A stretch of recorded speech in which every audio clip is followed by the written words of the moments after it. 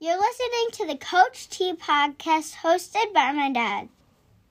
Welcome to another edition of the Coach T podcast. My name is Isaiah Thomas. As always, appreciate the love and support of all the fans out there. It's been really fun. We're into season 4, and per usual, I'm bringing you some of the best coaches, wrestling minds out there, and I have a treat for you. One of my good friends, the head coach of the Gaylord Blue Devils, Mr. Jerry LaJoie. Jerry, how are you doing today? I'm doing good. Isaiah, how are you? I'm good. I'm enjoying this beautiful. We've had a very mild summer, in my opinion. It gets hot, but not too hot, not a lot of humidity, and then it cools down at night. So I love it. Yep, me too. I don't sweat too much. No, my AC bill is very low right now. So Jerry and I go way back, probably about 20 years or so. I was an official with freestyle and everything else, and I used to ref his Dom and Chase. And one time, I want to say either I was reffing or I was doing something. No, it was after I was done reffing freestyle. Had to be about 3 or 4 years. I bumped into him because I want to say Dom wasn't even in high school. He was probably still in middle school. And you said to me, and I'll never forget this, is like, why'd you give up officiating? You were a damn good official. And I explained to him, like, at the time when I gave it up, there wasn't a lot of money involved, and I needed the time to play into a job that would help me pay the bills, basically. And that was a very nice compliment. Then fast forward to where we had I've coached at basically Western, and from 2013 to 2015, we met with the Blue Devils 3 times. 2013, beat them in the regional semifinal, tied them. It was really interesting because you were the only one out of everybody in that building that knew that we won it, even though your guy got a pin to tie the matchup. And then in 2014, you came to our place, and we won a very highly competitive duel all the way into the regional finals. It's like this beautiful trilogy of things where you guys came out on top and ended up going to team states that year. So a lot of things to unpack there, but appreciate having you on, Jerry. I'm glad to be here. You were a hell of an official, by the way. Thank you. For people who understand freestyle and Greco, your demeanor is what makes you good, and your ability to make the calls, and you had both, which was that's a rarity in officiating these days. Yeah, you got to kind of understand the score. I even now find myself watching freestyle and Greco matches and still scoring them. I wouldn't put it past me to go back in it someday. I miss the officiating from time to time. I just miss being in there with the best athletes and letting them decide the match, which, from an officiating standpoint, I think too many times, and I think I've talked to those officials, your job is to keep the kids safe and score the points. And if you do those 2 things well, you're going to do a great job. And if you can actually explain why you made a certain call or what you saw, it's hard for a coach to argue that. 100% agree. But with freestyle now, the passivity rule changes everything. Now it's who you are. Mm-hmm. And that's the part I don't like. So if you're a well-known name, you're going to get the first passivity point, and you're going to get choice on top. But yeah, and passivity is so much, right? And it's so much different than stalling. I feel like passivity should be called like stalling. Like if a person's not attacking, they're not wrestling. It seems like it's easier for them to call blocking and passivity. But if I'm shooting a bunch of times and I get called for passivity because maybe my butt's not in the center or something like that, I just think it's odd. Passivity is a very odd rule. So, but Jerry, tell us how you got involved in this great sport of wrestling. Well, my brother started out back in the day for Sioux High, and I remember I had Ralph Saranowski was our coach, and he was starting a middle school program. And I got to be the manager on the high school team. And then some of the high school kids would come down and help instruct us. And we would go to local middle school tournaments and stuff. Nothing like the opportunities kids have today. And next thing you know, I'm out for the sport. And, it was that dude saved my life. It was my mom and dad were, they were going through a rough patch. And I remember he came over to my house in 8th grade, and I was being kind of a butthead. And he's like, pack your stuff. You're coming to my house. And he took me to his house and said dinner's at 6. And I showed up at 6:15 and food's already put away. So he taught me a lot of things and got me in and probably put me on my career path he was a teacher and a coach, and probably did exactly for what I hope I can do for a lot of other kids. Gosh, I think I was talking to Coach Smith, formerly Frankfurt, now as our like USA Wrestling, or I'm sorry, the MWA representative for the girls wrestling. She had said sometimes wrestling's that sport that you need wrestling more than wrestling needs you. 100%. So you look at how many kids that say wrestling has saved. It's amazing. Yeah. And not saying anything bad about the other sports, but there's just something about wrestling that teaches us how to be a little more resilient and find ways to overcome the obstacles in our life. Yeah, I would agree with you. I think it saved many of young men, and now a lot of young women probably helped them come to him through as well. Oh yeah. So so you said he inspired you to go into, to be a teacher, be a coach. How did you end up in Gaylord when you're originally from the UP? The UP is a hockey town. So like Sault Ste. Marie was a hockey town, and we could do well in wrestling and nobody would even know. As long as the hockey team beat Alpena 5-4, it would be, oh my God. And I'm like, you got to be kidding me.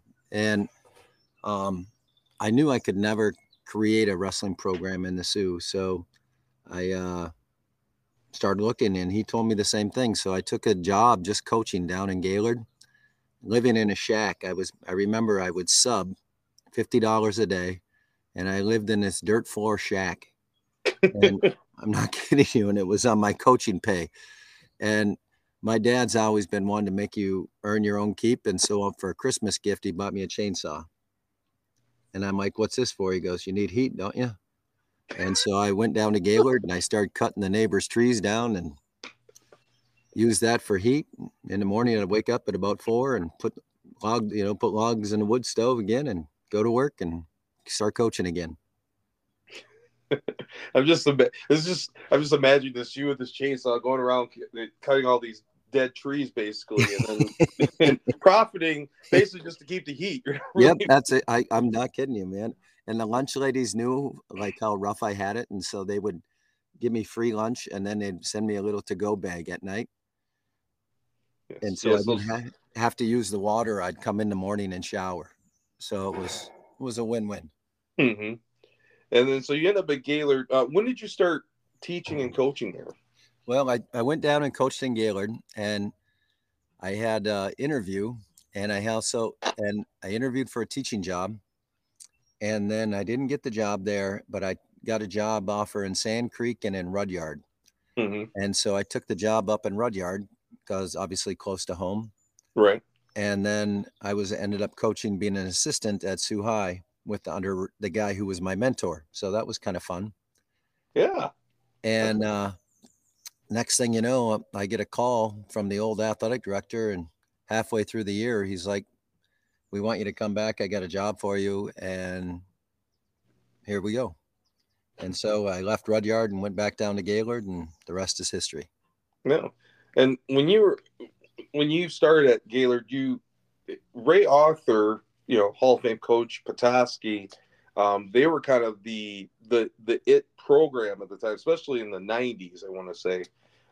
And Traverse City Central had a pretty decent run here or there. What did it take to turn the tide to make the Blue Devils the premier program, not only in your conference, but in the area, in the region?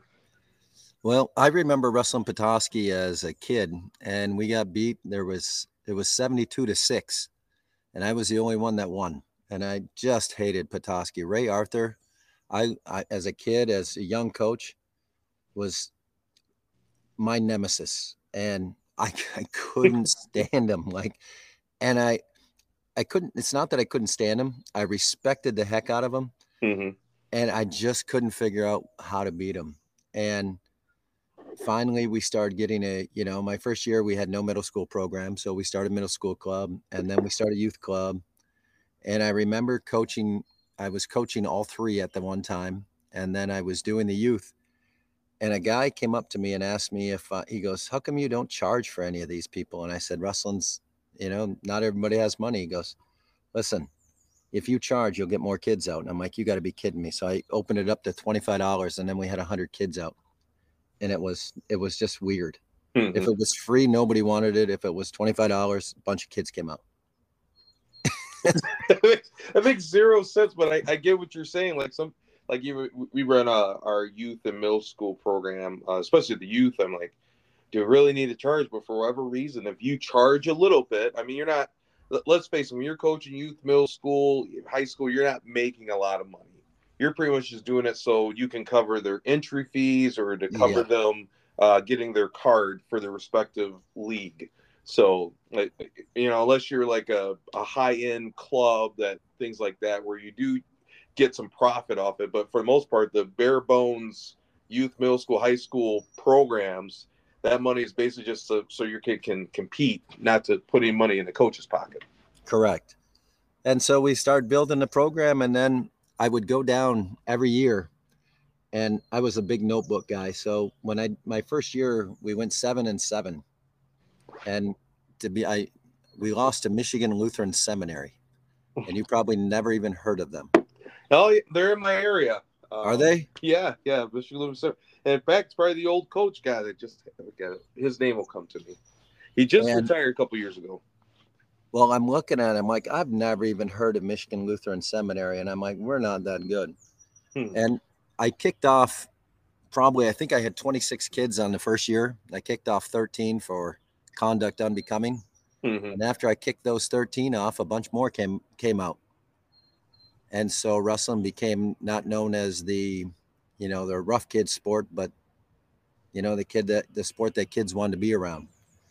And then I would go down to the state tournament, and I would mark every takedown in Division I and Division II that was scored from the semifinals on. And then I would take that and model it to our program. And then I would take Jeff Jordan's inside, sweep series, the Jordan sweep. And then we adapted on our program and decided to focus only on neutral for about 70% of the practice. And that's where we started finding a lot of success. Wow. Well, that's interesting. And the coach's name is Marcus Bodie, who had coached for 30 plus years. That would be him. Yeah. We were just, I had him on the podcast. Sorry, Marcus, if I forgot your name. It's summertime. We're all kind of out at this point. But Marcus, I didn't forget you. You made me question my whole belief in everything. So I thank you for making me the guy I am. Mm-hmm. It's interesting you say about taking notes about the takedowns for semifinals and finals, because I think it's like every year USA Wrestling or somebody does like a poll of the NCAA championships and what are the top 5 takedowns, so to speak. And it's always pretty basic, like snap down, single leg, double leg, high crotch. I think reattack is usually those are the top 5 right there. Very few throws, because it's hard to get guys out of position. They don't get out of position very often for you to throw them at that higher level. So it's interesting. You go there and you become like a student of the game. How did you model that? So you're taking these notes and you start tailoring your practice to be more neutral centric. How does that trickle down to your assistant coaches? Well, Matt Nowak, who's been with me for a long, long time, 20 some years, and people looked at me and they're like, you're crazy. We got to focus on bottom, top. And I'm like, listen, if you can take a person down and you can get away, they can't beat you. And they're like looking at me like, oh my goodness, this is 20 years ago, 25 years ago, before a lot of people were doing takedown cut. Mm-hmm. And a lot of people didn't buy into the system, but the kids did. And so we couldn't beat Petoskey on the mat. They were much better than us. And so the only way we could beat them was on our feet. And we just created a culture where we could wrestle with anybody in the state on our feet. Mm-hmm. And they believed in it. And so that's half the battle. And throughout your tenure there, I mean, you've had some pretty amazing assistant coaches. How valuable are great assistant coaches, middle school and youth coaches to your program? They're unbelievable. We have James Davis runs our youth program. He is the happiest guy ever in the wrestling room. Even if a kid screws up, he's smiling and laughing. So he takes our youth program our novice group and just runs them, and he does a really good job. And we've had Cole Gulick, Dan Hines, Jamie McLuhan, who all were key, and Marty Foote, who were key in our youth program. I remember Marty Foote he ran our My Way group. So we have a novice group, which Davis runs, and then we have an advanced group with the My Way. Mm-hmm. And Marty Foote, who used to wrestle for Ferris and Shepherd, he would run our group when my kids were coming through. And he's doing P90X with these guys for the first 30 minutes. And all these guys are just scrappers. My son, I'm looking at him like, oh my gosh. Mm-hmm. And then he starts wrestling. And he just changed the culture of our advanced group. And that started changing coming into our high school group. Wow. Coach Nowak is just awesome. He's our statistician, and we have Coach Stradling, who's going to be the eventual head coach at Gaylord. Oh, come on, Jerry. You've said that for the last 10 years. So he's the next guy. Yes, it's because when you talk to a lot of these coaches, that it's one of those things where I joke all the time, like, you got 5, you got 10, you got 15 years, and they're like, Isaiah, no, man, I got like this many years, and then I'm done. I'm moving on. It's the knees. The knees get you. Yeah. No, I haven't quite got there yet per se, but I feel a little more tired. I'm almost 40. I'm not 40 yet, but gonna get there. So I've had 5 knee surgeries. The last one, Chase was in the room, mm-hmm. and I'm standing up there. He's got a high single, and I'm instructing us how to finish it. And I turn around and look at the team, and Chase finishes on his own, and I'm still standing, and my knee's pointing down. And he just looks at me and goes, "That's not good, is it?" I said, "No, that's gone. There's number 5. And he's like, "Ooh, I'm sorry." I'm like, "It's all right. It was going anyway." It needed to fully go. So to speak. Yep. You've had the unique opportunity to coach both your sons in wrestling, and obviously highly successful, both multi-time state champions in wrestling for college. What was your approach as the parent to support them, and as the coach to just be the coach and not be the dad? That is the trick that I could write a book about. I'm not kidding you. It's one of the hardest things to do, is to balance dad and coach at the same time with this sport. When they were little, I would take them after they would practice on Tuesdays and Thursdays. And I'd pick Dom on Tuesdays because he was the oldest, and Chase on Thursdays. They never figured it out, but the winner got to pick their slushy color from 7-Eleven. Whoever worked the hardest. So rather than focusing on success, it was who worked harder. Mm-hmm. So they both realized at a young age that, hard work is important. And they got a slushy every time they wrestled. So I associate it with something positive. Mm-hmm. When they were little, I remember Devin Schroeder and Dom must have been about 7 years old wrestling a freestyle match. They're both crying on the mat. Dom stops the match, and he's like, I said, "What's the matter?" And he's like, "The score's wrong." And I'm like, "It's 7-4. And he goes, "It's supposed to be me." I said, "It is you bonehead." And he goes, "Oh," and he starts smiling and wrestling well. But when video games came into a big thing, and that was a big part of, kids' lives. And I remember I'm like, I can either fight this or I can figure out a way to beat it. And so I would, when they were little, they could play video games, but every time they died, they had 10 push-ups. So, I mean, they're playing Call of Duty. They're racking out 250 push-ups each day. And I'm like, all right, here we go. And, that kind of helped change their attitude. But the hardest thing was not to be that dad, which you've heard from coaching and what you've heard from reffing in the stands that yells and stuff. You can't.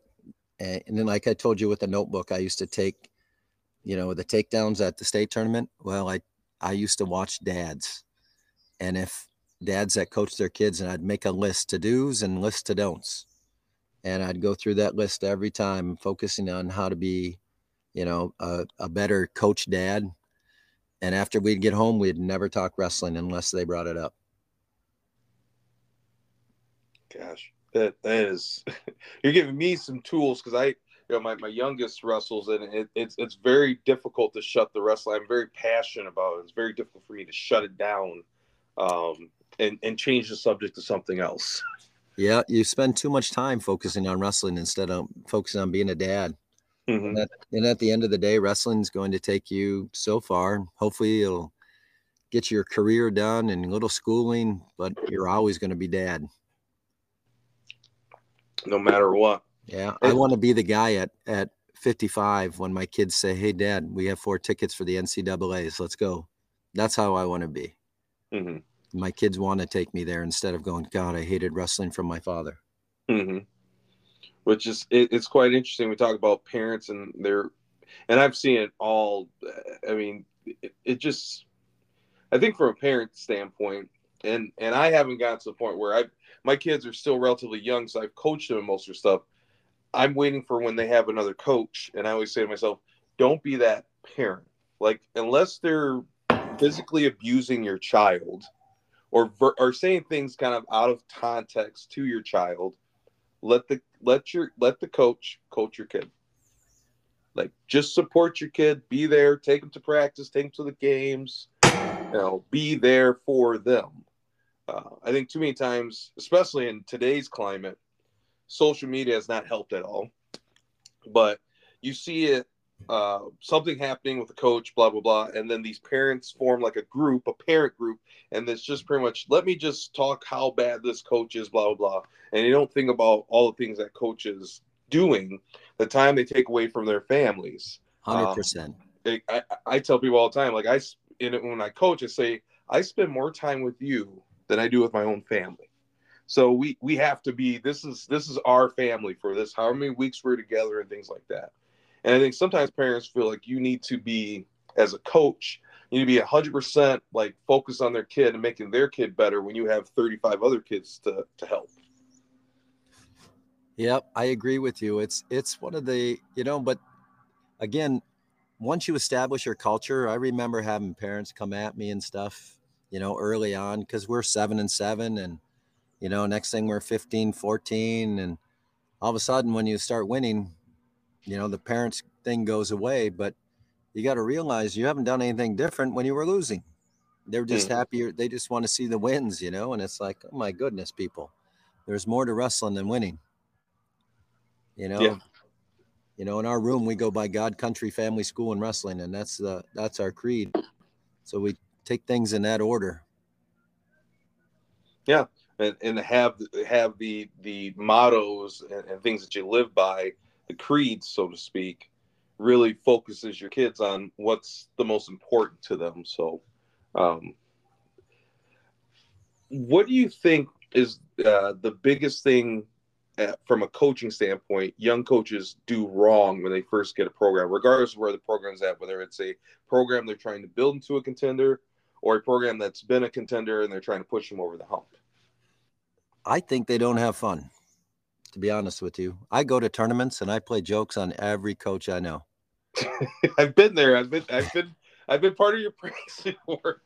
It's so much fun, and the kids love it, and I mean, we even got kicked out of one tournament because the kids were doing the snake line. And I'm like, really? Come on now. It's like you have to have fun with this sport. It's a grind, and I have kids go up and play joke. Like we go down, I go to tournaments now where the competition's good, but in most part, I know the coaches and they're fun.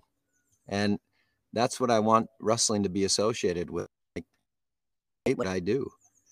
And so I look forward to Woods Tower, and so I can mess with Mayor and the Lapeer tournament, so I can get Wood, and Marquette, so I can mess with a lot of guys up there, And these are the things that I think, like, wrestling's a fraternity, and these guys, for the most part, are all good for the sport. Even like Ray Arthur was my huge rival. He's great for the sport. He was a great representative.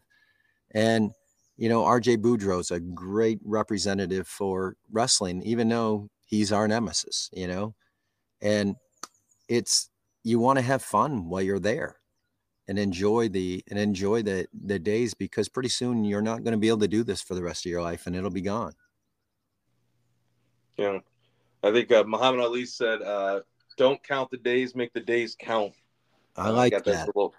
I got that as a quote on my desk at work, and the kids look at it. What does this mean, Mr. Thomas? I'm like, it says it right there. Like, make every day count. Don't just count how many days leading up to something, and trying to live in the moment. And I think sometimes we get kind of caught up in trying to look back in the past or try to look forward in the future, not just be present in the moment. Gosh, I know that you've been a big advocate for freestyle and Greco wrestling for off-season training and to pretty much make your kids more well-rounded when it comes to their folk style wrestling. Why has that been your big mission over the last 20 plus years? Well, we used to do the folk style, and to be honest with you, I just got bored of folk style. We used to go to CMU team camp, and I loved my time at CMU team camp. Coach Borelli did a great job there, but we would just, it seemed like the kids were just doing folk style and they maintained over the summer instead of getting better. And when my kids were coming through, like I told you, Dom was wrestling Devin Schroeder at the age of 4, 5, or 6 or something like that. And you don't know it, but you're already wrestling a future D1 athlete. And that's where all the best kids went. But I know you spend a lot of time teaching other maneuvers that you would never use in folk style, but my kids had fun every day. Like if I made them do folk style in the spring, I don't think either one of them would be wrestling in college. It made them have fun. It seemed like other people do, football, wrestling, and track.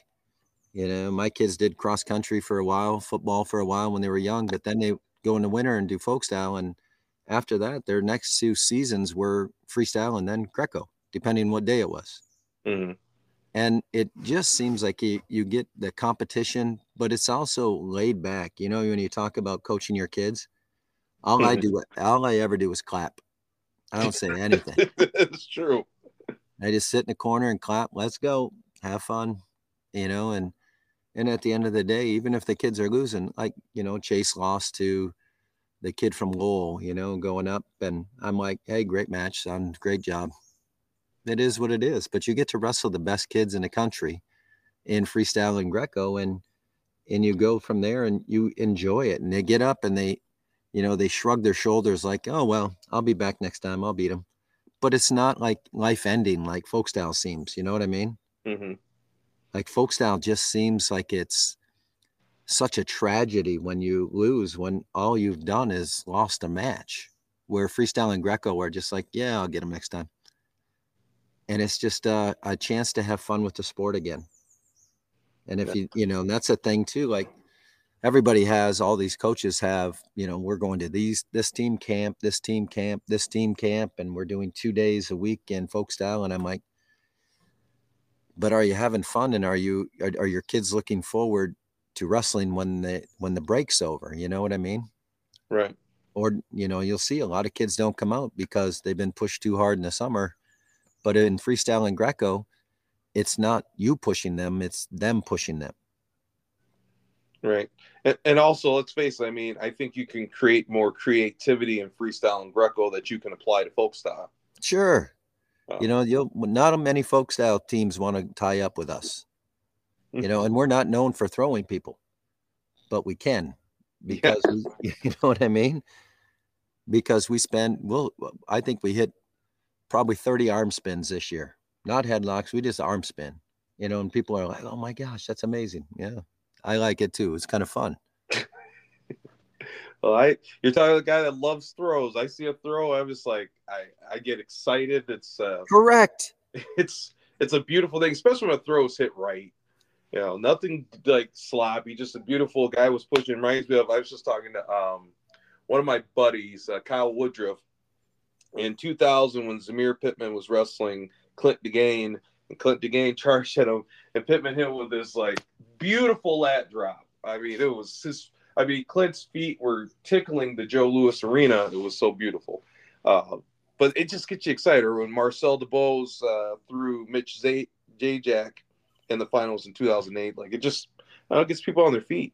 I was there for both, and it was my nephew wrestled for Clarkston at that time, Mm-hmm. and DeGane was the coach. Yep. And so I remember that. I remember that like it was yesterday.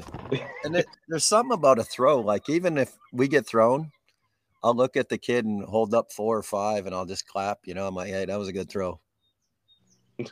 You just appreciate it, even if it's against your kid. Right. And I think it's the other thing about coaching that's kind of changed. Like, when I see an opponent hit something great on one of my kids, I'm like, oh, that's good. That's a good takedown. Like, sure. Appreciate, like you said, appreciate, like, giving them their kudos for what they did. And I'd be like, oh, man, why'd you let him throw you like that? Well, I didn't mean to let him throw me. That's another thing I think about freestyle and Greco.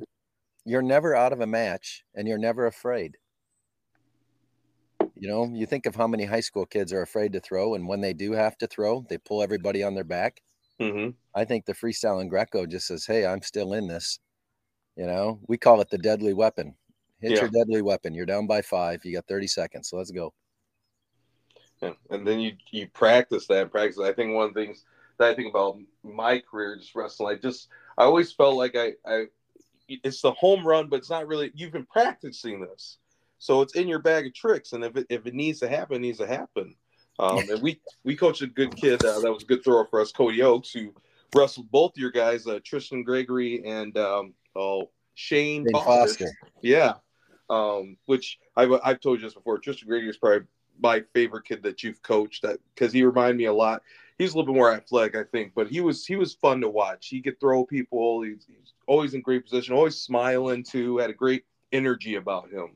But Cody Oakes was the thrower, and that's how he ended up, placing in state to me in a 2-time state qualifier, never wrestling before his freshman year, because he was always in matches. He could throw anybody.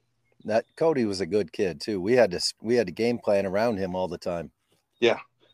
It's just kind of, I always joke about this all the time. Like, he had to get through these guys. Like, he wrestled one and get beat up pretty good. Then he had to wrestle the other one.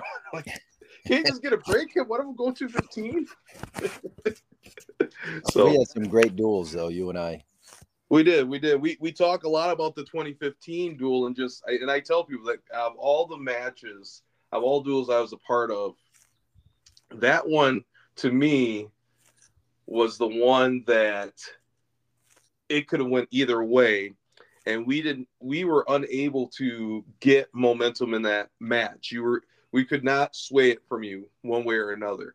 That was the year we bumped Hines up to 152, and then he wrestled 60. Yes, and we put Tristan Blanzy, who I told Tristan Blanzy, I said, listen, if you place top 4 at districts, I'm going to keep you at 140, because he would have had to go against the Shoners. Mm-hmm. And he's like, okay. And he goes, what if not? And I said, well, I'm going to bump you up to 52. And he goes, what do you mean? I'm like, well, we can win the duel if you go up. And so he's in the blood rounds for 3rd and 4th, or no, to get into 3rd and 4th. Mm-hmm. And he's winning by like 7 or 8. And I remember this look. He looks at me, he shakes his head no, and he rolls to his back. And I'm like, what are you doing? He goes, I'm a team captain for a reason. And I'm just like, I got chills up my spine. Mm-hmm. His dad's like, going, what just happened? I'm like, you may want to talk to your son. And he came out, and that was one of my proudest moments of a kid who sacrificed himself for the team. And because I couldn't bump him up from 140 to 152 or wherever he went. Right. Because he would have forfeited his scratch. Right. But that was a special day. So those days, those are things that you look at, and that you help make men in this world. Right. Guys are willing to do anything it takes to get it done, help and be the we before the me of the team. But yeah, that's that duel. I probably talk about at least 4 times a year, and I'm always trying to figure out, man, if we could have did this, could have did that. But I mean, when I look back at the duel, it's the margin of error is so thin. And we had a great, Noah beat Dom. I want to say it was in overtime. It was a really nice competitive match. I think he beat Chase that year. I bumped Chase up, right? Okay. Well, I think it was Noah beat Chase. Well, I'm trying to think because it's 2015. No, because Chase graduated, what, 2020? Yeah, he did. Yeah. So it would have been Dom. Yeah, because Dom was they were both at 25 for the duel because Noah's at 19. But yeah, I thought, man, we got it here because we had, as you said, we had Blake Jackson, the Shaners, Colby Moore. I felt very confident. Then John Martin sealed the deal, getting a pin over Blake Jackson, who was a great wrestler for us. But yeah, it was just one of those duels, like, replayed it from a fan's perspective. You had everything. You had close matches, you had some pins, you had great wrestling going on that night. But as the person that lost, I'm like, man, gosh, I want to wrestle it again. You could wrestle that duel 10 times, and I don't know if you'd get the same outcome. I don't think so either. I really don't. It was one of those duels and hopefully somebody has some tape. They can watch the whole thing. But it was fun. When I look back, it was fun to be part of that whole event. And we've been friends for a long time, so it was good seeing you get to that spot and have an opportunity to go team state. So I was disappointed for my kids, but happy for you. Yeah, and that's the thing. So then you figured this is what we were talking about earlier, is how, like, you're upset, but you're happy for the other guy. But hey, let's figure things out. And you had fun with the sport and you maintain friendships. And, too many young people, like, it's like you got to beat everybody. It's like, that's not it. It's, enjoy the sport, have fun, and wins will happen. Yes. My last question for you. How do you think being a teacher in the building has helped or aided in your success at Gaylord? I just think getting out the sheer numbers of kids, and also learning, how to relate with kids. It's, you get issues throughout the season. I think being a head coach is, half the battle is maintaining relationships with the kids on your team and then managing them so your season doesn't implode. You know what I mean? Mm-hmm.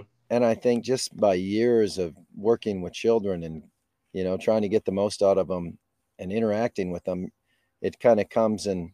Like this year, I think I had two kids that, hated each other and now love each other, and it's just, come on, man. And you kind of work through those things. Being a teacher, and a coach, and there's no difference between teaching and coaching as far as I'm concerned.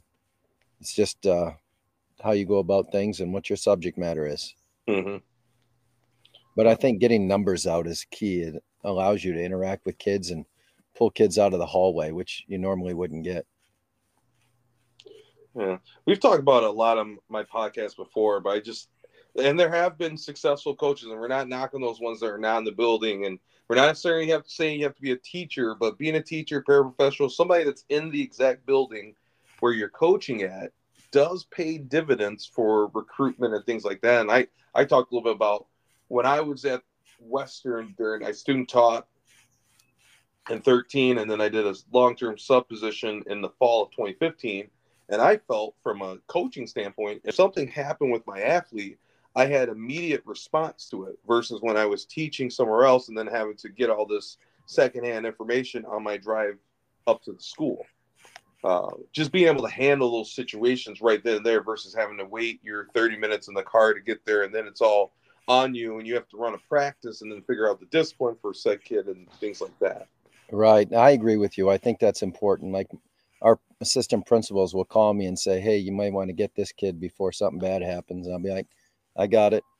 And that way I can handle it before it gets to them.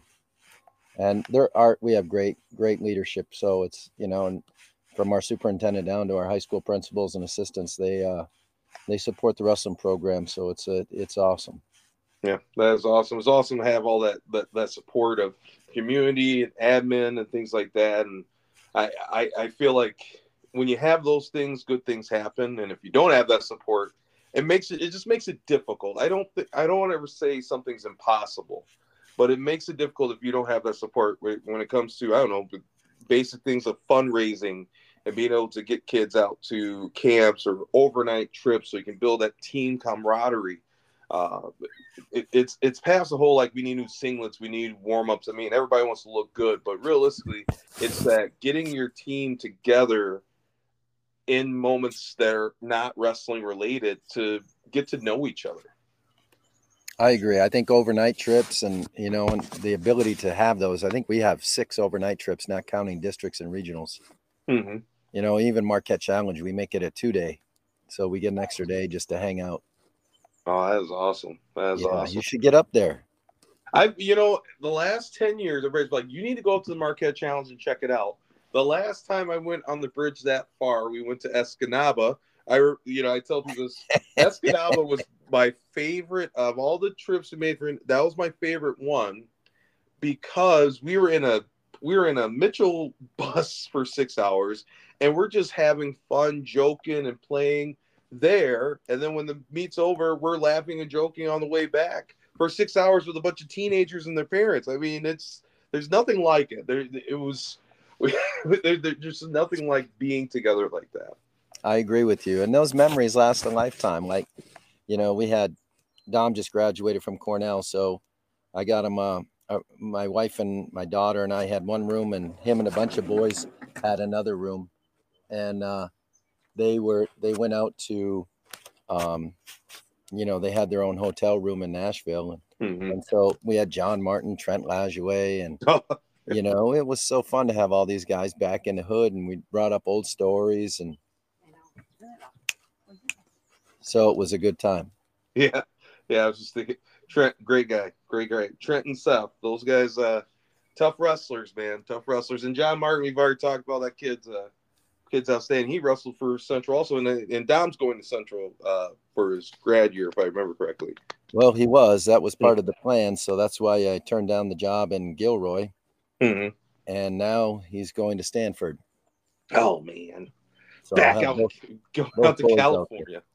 Huh? Going out to California. Well, I don't know how I'd fit out in California, to be honest with you. It's warm weather. It's like, I haven't been to California. I got a buddy that lives out there, so he likes the Muscle Beach and everything else, and the water, being by the coast, the fishing's great. So Palo Alto is beautiful. I'm telling you, it is 72 when you wake up, 72 when you go to bed. You might need a light coat, but it's sunny all the time. Everybody's happy. It's just a beautiful place. And they don't get hardly any rain. It may rain for like 6 minutes once every 3 weeks. Wow. Which is kind of the opposite of Florida, where it feels like it rains almost every day. Right.